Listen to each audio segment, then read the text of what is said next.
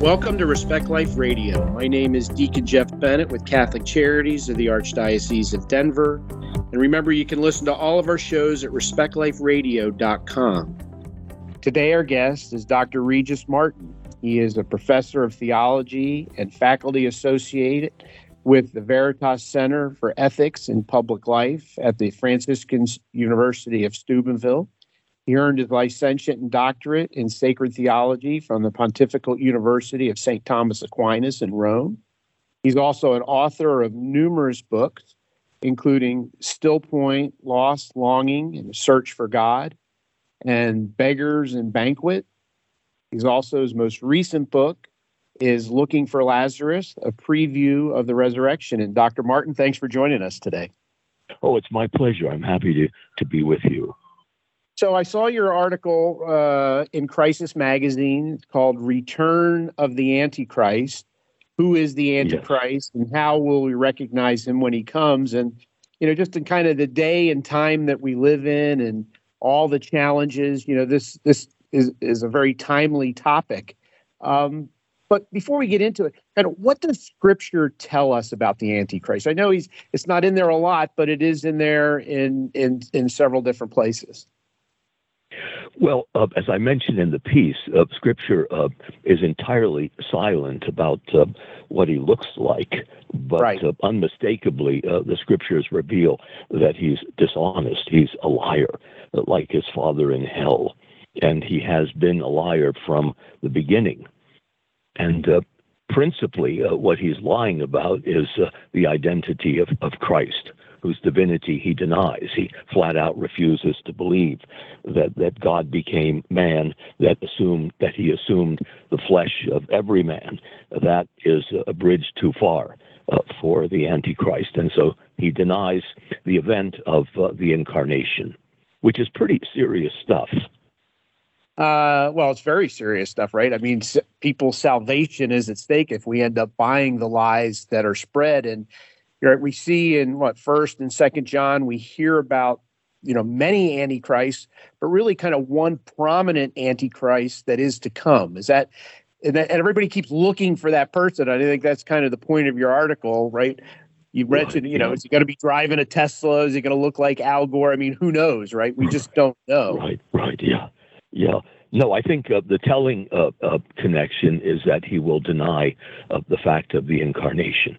That's the Antichrist, who simply will not accept the fact that God became man. There's a wonderful English poet, John Betjeman, who says that God became man in Palestine and lives today in bread and wine. As a steadfast Anglican, he's got it wrong. He doesn't enter the bread and wine. He simply becomes the food and the drink. There's a transubstantiation, but he certainly enters into the flesh. And the scandal of incarnation is what the Antichrist will not countenance. He takes flight from that. Right, and really, when you read a lot of people, articles and different things, right?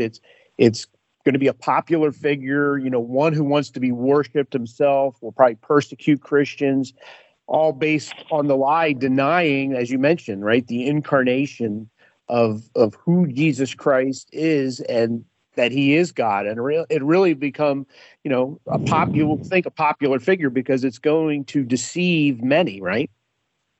That's exactly right. Otherwise, he can't pull it off.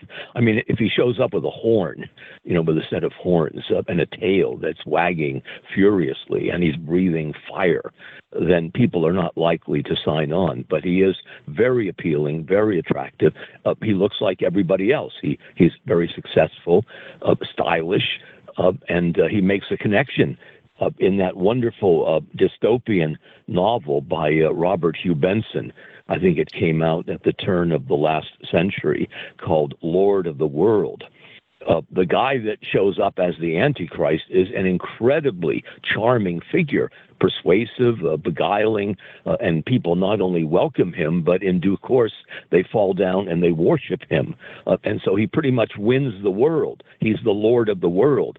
And I think we mustn't downplay the power of of the Antichrist. The fact that Jesus is tempted by the devil in Scripture and offered the whole world in exchange for adoring him reminds us that, well, maybe the world is something that the devil really does dispose of. He's got command of, it would appear, the entire cosmos.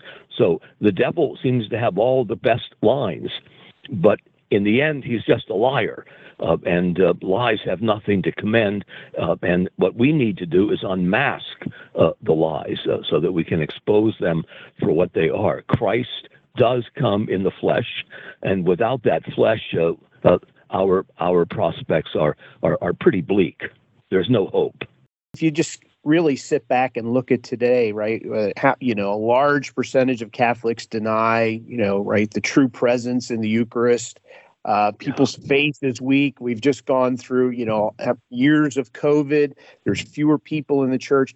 It just feels like the time or the time is near, because so many people's faith is weak that they will be open to this figure coming into the world and wanting to worship somebody because they've already denied Christ in their own hearts, right?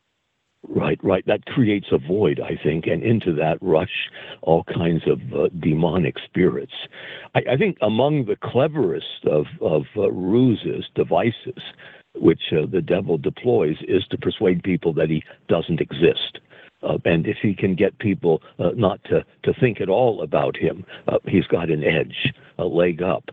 And the two errors that people commit about the devil is one, never to think at all about him because he's unreal, or to obsess about him as if he were somehow equal to God in his power and attraction. And that's not true. The devil is a creature like us, but thoroughly bent upon the destruction of everything good, including ourselves.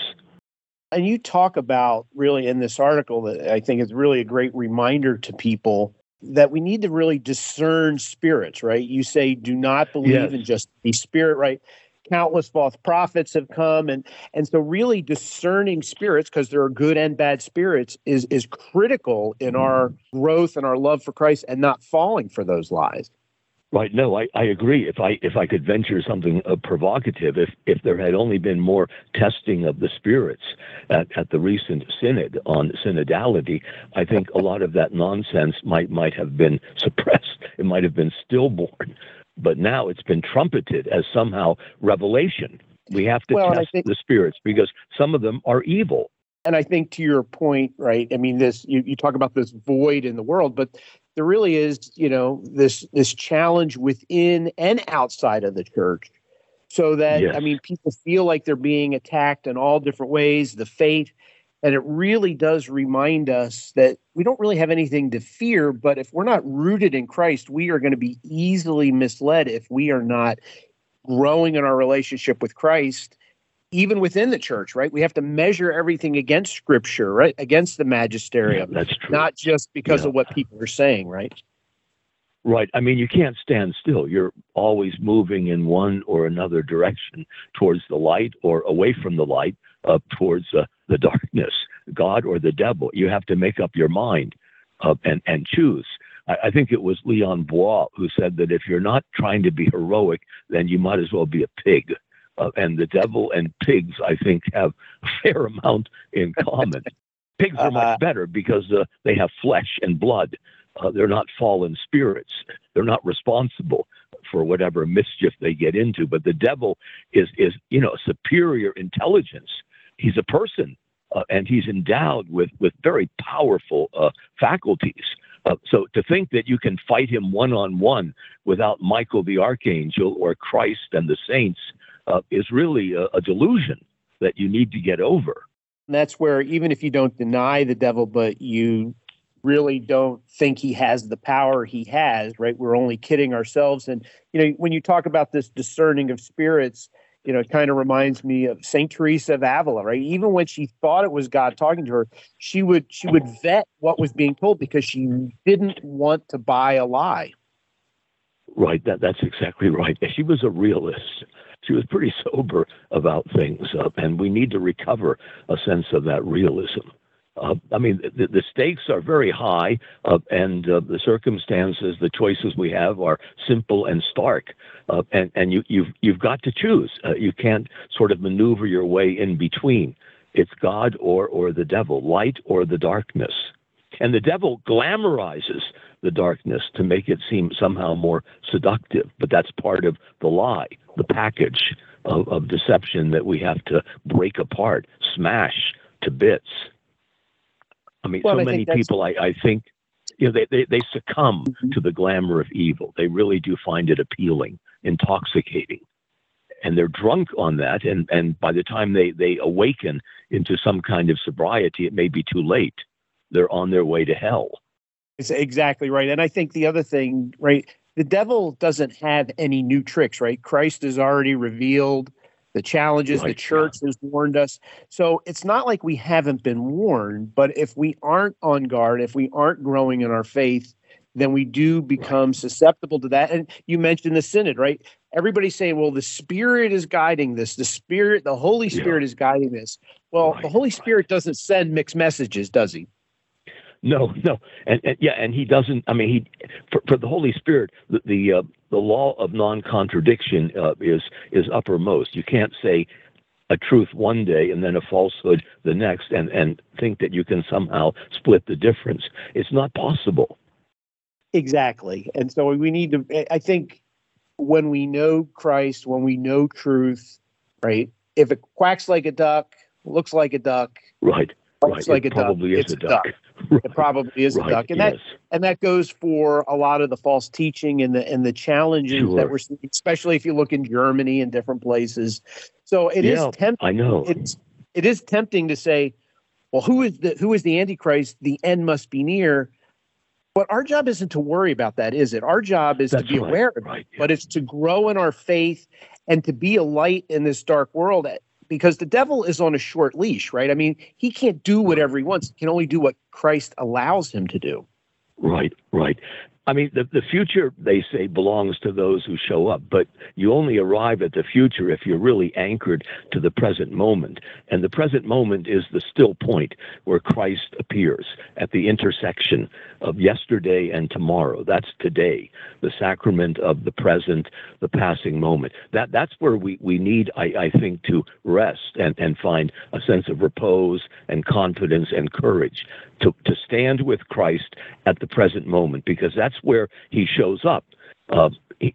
You're not going to find him in the future because it doesn't exist. And in the past, it's already gone. But he does appear right now. There's a real presence. And I think if you miss that boat, you're very likely to sink. It is sort of ironic that people don't believe in the real presence, the Eucharistic presence, but they are utterly obsessed with the presence of the dark one, the evil one, the dark force, and they allow that obsession to be, I think, manipulated, exploited by the dark force into securing their surrender to Satan. And then once he's got you, it's kind of tough to wrench yourself away. You've grown accustomed to the habits of evil. And he's delighted.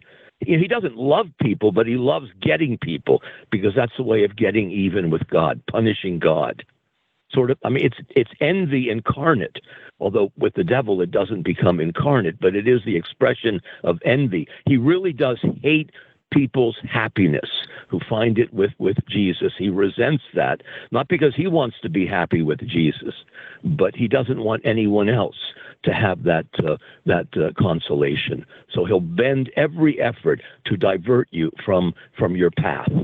And, the end of that journey is, of course, bliss, the beatific vision, and he will do all that he can to thwart you so that you can't make it.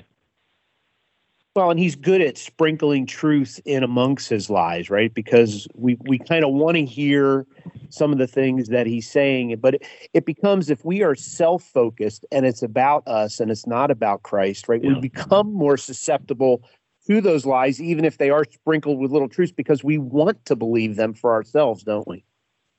Right. No, that is entirely true. And I think a good example, this comes very close to the bone, this tendency we see now, even with the Holy Father and a number of bishops and cardinals, to extend a blessing to those in a same-sex relationship. And that, of course, is impossible. The Church can't bless sin, and it wasn't so long ago that Pope Francis sort of robustly endorsed that notion that the Congregation for the Doctrine of the Faith had affirmed, that you can't do this. But now there's been a softening, as if out of compassion for these people, we really ought to bestow a blessing. And that's a lie. I mean, that feeds into the deception that the devil wants to somehow wrap the entire world in so that he can more easily devour it. We have to resist that. Well, and we have this, right, environment of false compassion, and we see it whether it's, the sexual dysfunction that goes on in the world, people's struggling with their identity, whether it's marriage. And that really is kind of the carrot that leads people to the evil one. Right. Yeah, this disjunction we've drawn between sex and gender. You're born a certain sex, and then suddenly a gender gets assigned. And if you don't think it's the right assignment, then you seek out therapy so that you can change the gender assignment, which is nonsense. I mean, you're a man or you're a woman. There's no admixture of the two, and that's how the order of creation was designed. There's a structure to it, and it's natural, it's good, and to want to change that is unnatural, and it really does evince a kind of pathology, a sickness of the soul that we should try to counsel people out of, instead of just acquiescing and saying, oh, sure, let's pass more laws so that men who think they're women can more easily transition. That's dangerous nonsense. And when you find people at the highest levels proposing things like that, it really is concerning. We know that Jesus is the truth. So when we deny truth, we're denying Christ. And it really opens up this world of relativism that we live in right now, which is really the devil's playground, right? If there is no truth, then anything goes. And then he as mentioned, reigning in this world. I mean, he's probably sitting back thinking, man, I didn't even come up with half this stuff. These people are just taking it and running. Right. Yeah, we're working for the devil and we're not even getting paid. Yeah, I mean, that doesn't seem quite fair. There's a wonderful church father of Ignatius of Antioch who said that there were 3 secrets crying out to be told, but they were wrought in the silence of heaven, and they escaped the notice of the devil, the prince of this world. And those 3 secrets are the virginity of Mary, the birth of her son, the Christ child, and his death upon the cross. The devil had not anticipated any of that because he's so proud. When he imagines what God might do to sort of disarm him, it never crossed his mind that he might choose the path of humility by becoming a zygote, an embryo, a fetus, that he would enter into the womb of a Jewish woman. I mean, that for the devil is unthinkable, abhorrent, because he's pure spirit. He can't imagine God mixing himself up with matter and flesh. That's just insupportable. And yet that was precisely the strategy that God deployed in sending his son in the flesh. And we do see in Scripture, which is always interesting too, that who recognizes Jesus but the evil spirits, right? He's constantly telling them to be quiet when it's the faithful that are struggling recognizing Jesus. But the evil spirits know who Christ was, know who Christ is. Yeah. And so if they know, why don't we? It's because we don't spend the time. Right? It's not that important to us, is it? Yeah. Well, the devils, they don't have faith. So what they know is not a virtue called faith, but they do know. I mean, they're smart enough to know that this is really God disguised as a human being, but they hate him. It doesn't awaken faith or love or hope, but it I think, increases their loathing for God and their contempt for creatures who somehow fall in with that invitation to join to join the church, which is the high road to heaven. They resent the fact that anybody might be persuaded, to get baptized. But they don't need to be baptized. They don't need faith. They already know that this is Christ, and they hate what they know. I mean, it must be a terrible torment to know that, this is God and this is the one that you should be worshiping, but instead you're organizing every effort to rebel against him and to subvert the order of grace that he instituted. I mean, it's a losing proposition. He can't win, and he knows that, but it doesn't seem to at all prevent him from trying harder and harder to succeed. It's sort of like squaring the circle. It can't be done. I think it's always been a very sobering thought of mine that, these evil spirits were in the presence of God and denied him.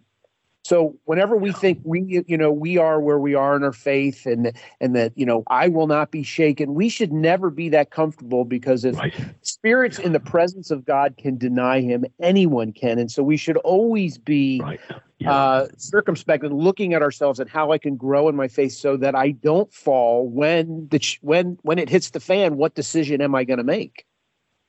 Right. I mean, somebody as close to Jesus as Judas Iscariot betrays him. I mean, how can you get any closer to Christ than Judas did in kissing him? And that kiss, it was dipped in irony, because it meant a betrayal. He was being treacherous at that very moment. And you're right, there but for the grace of God go I. Any one of us could fall into that same pit. So we ought to be constantly vigilant, lest we too fall. That's why the virtue of final perseverance is so important. You don't take this stuff lightly, because at the 11th hour, I think he redoubles his efforts to try and ensnare us. And he's done good work, right? I mean, we can't deny that the evil one has been, unfortunately, way more successful. Now, we've allowed that. And it really is something that we shouldn't fear, right? We don't need to wake up every morning in fear, but an awareness is healthy. And it really does remind us, grow in our own faith, stay close to Christ, and you'll be fine. But it's this buying into the lies of the world that you mentioned, many in the hierarchy in the Vatican and that are buying into these lies instead of leading people to Christ, right? They're assimilating themselves to the world. Right. Yeah, I think it's helpful and comforting to know that at the end of the day, in this titanic struggle, we're not looking at two equally formidable adversaries. The devil is not equal to God. He may be a spirit like Michael the archangel, but in relation to God, he is nothing. I am who am, and everything else is that which is not. I love how Jesus puts it to Catherine of Siena. Catherine, he says, I am he who is, and you are she who is not. And the devil only subsists on sufferance. God permits him to be. God made him to be. And if God were to stop thinking about a single creature, that creature would fall into nothingness. So it's not a fair fight. God has the ace in the hole all the time. So that, I think, should give us a lot of confidence when we go out to face the adversary. And if Christ is the ace in the hole, then we have the ace in the hole. All we have to do is accept him, right? And grow in love and spend time in prayer and adoration and grow in that relationship. Then we don't have time for the lies of the evil one, because we are so focused on doing the Lord's will. Yet in the world in which we live, right, it's all about me, myself, and I. And how does this make me feel? I want this. We all want to be served and not to serve, as Christ led an example for us, right? Yeah, no, you're right. In that novel, Lord of the World, the one heroic priest who later becomes Pope is asked, well, what measures can we take against the Lord of the World, the devil? And he says, the Mass, prayer, the Rosary. On their power alone, Christians must throw all their weight. Nothing else can avail. He must do all, for we can do nothing.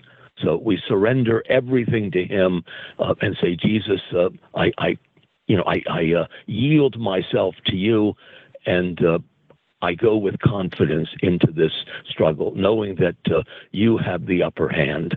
It is you who will conquer the universe, not me.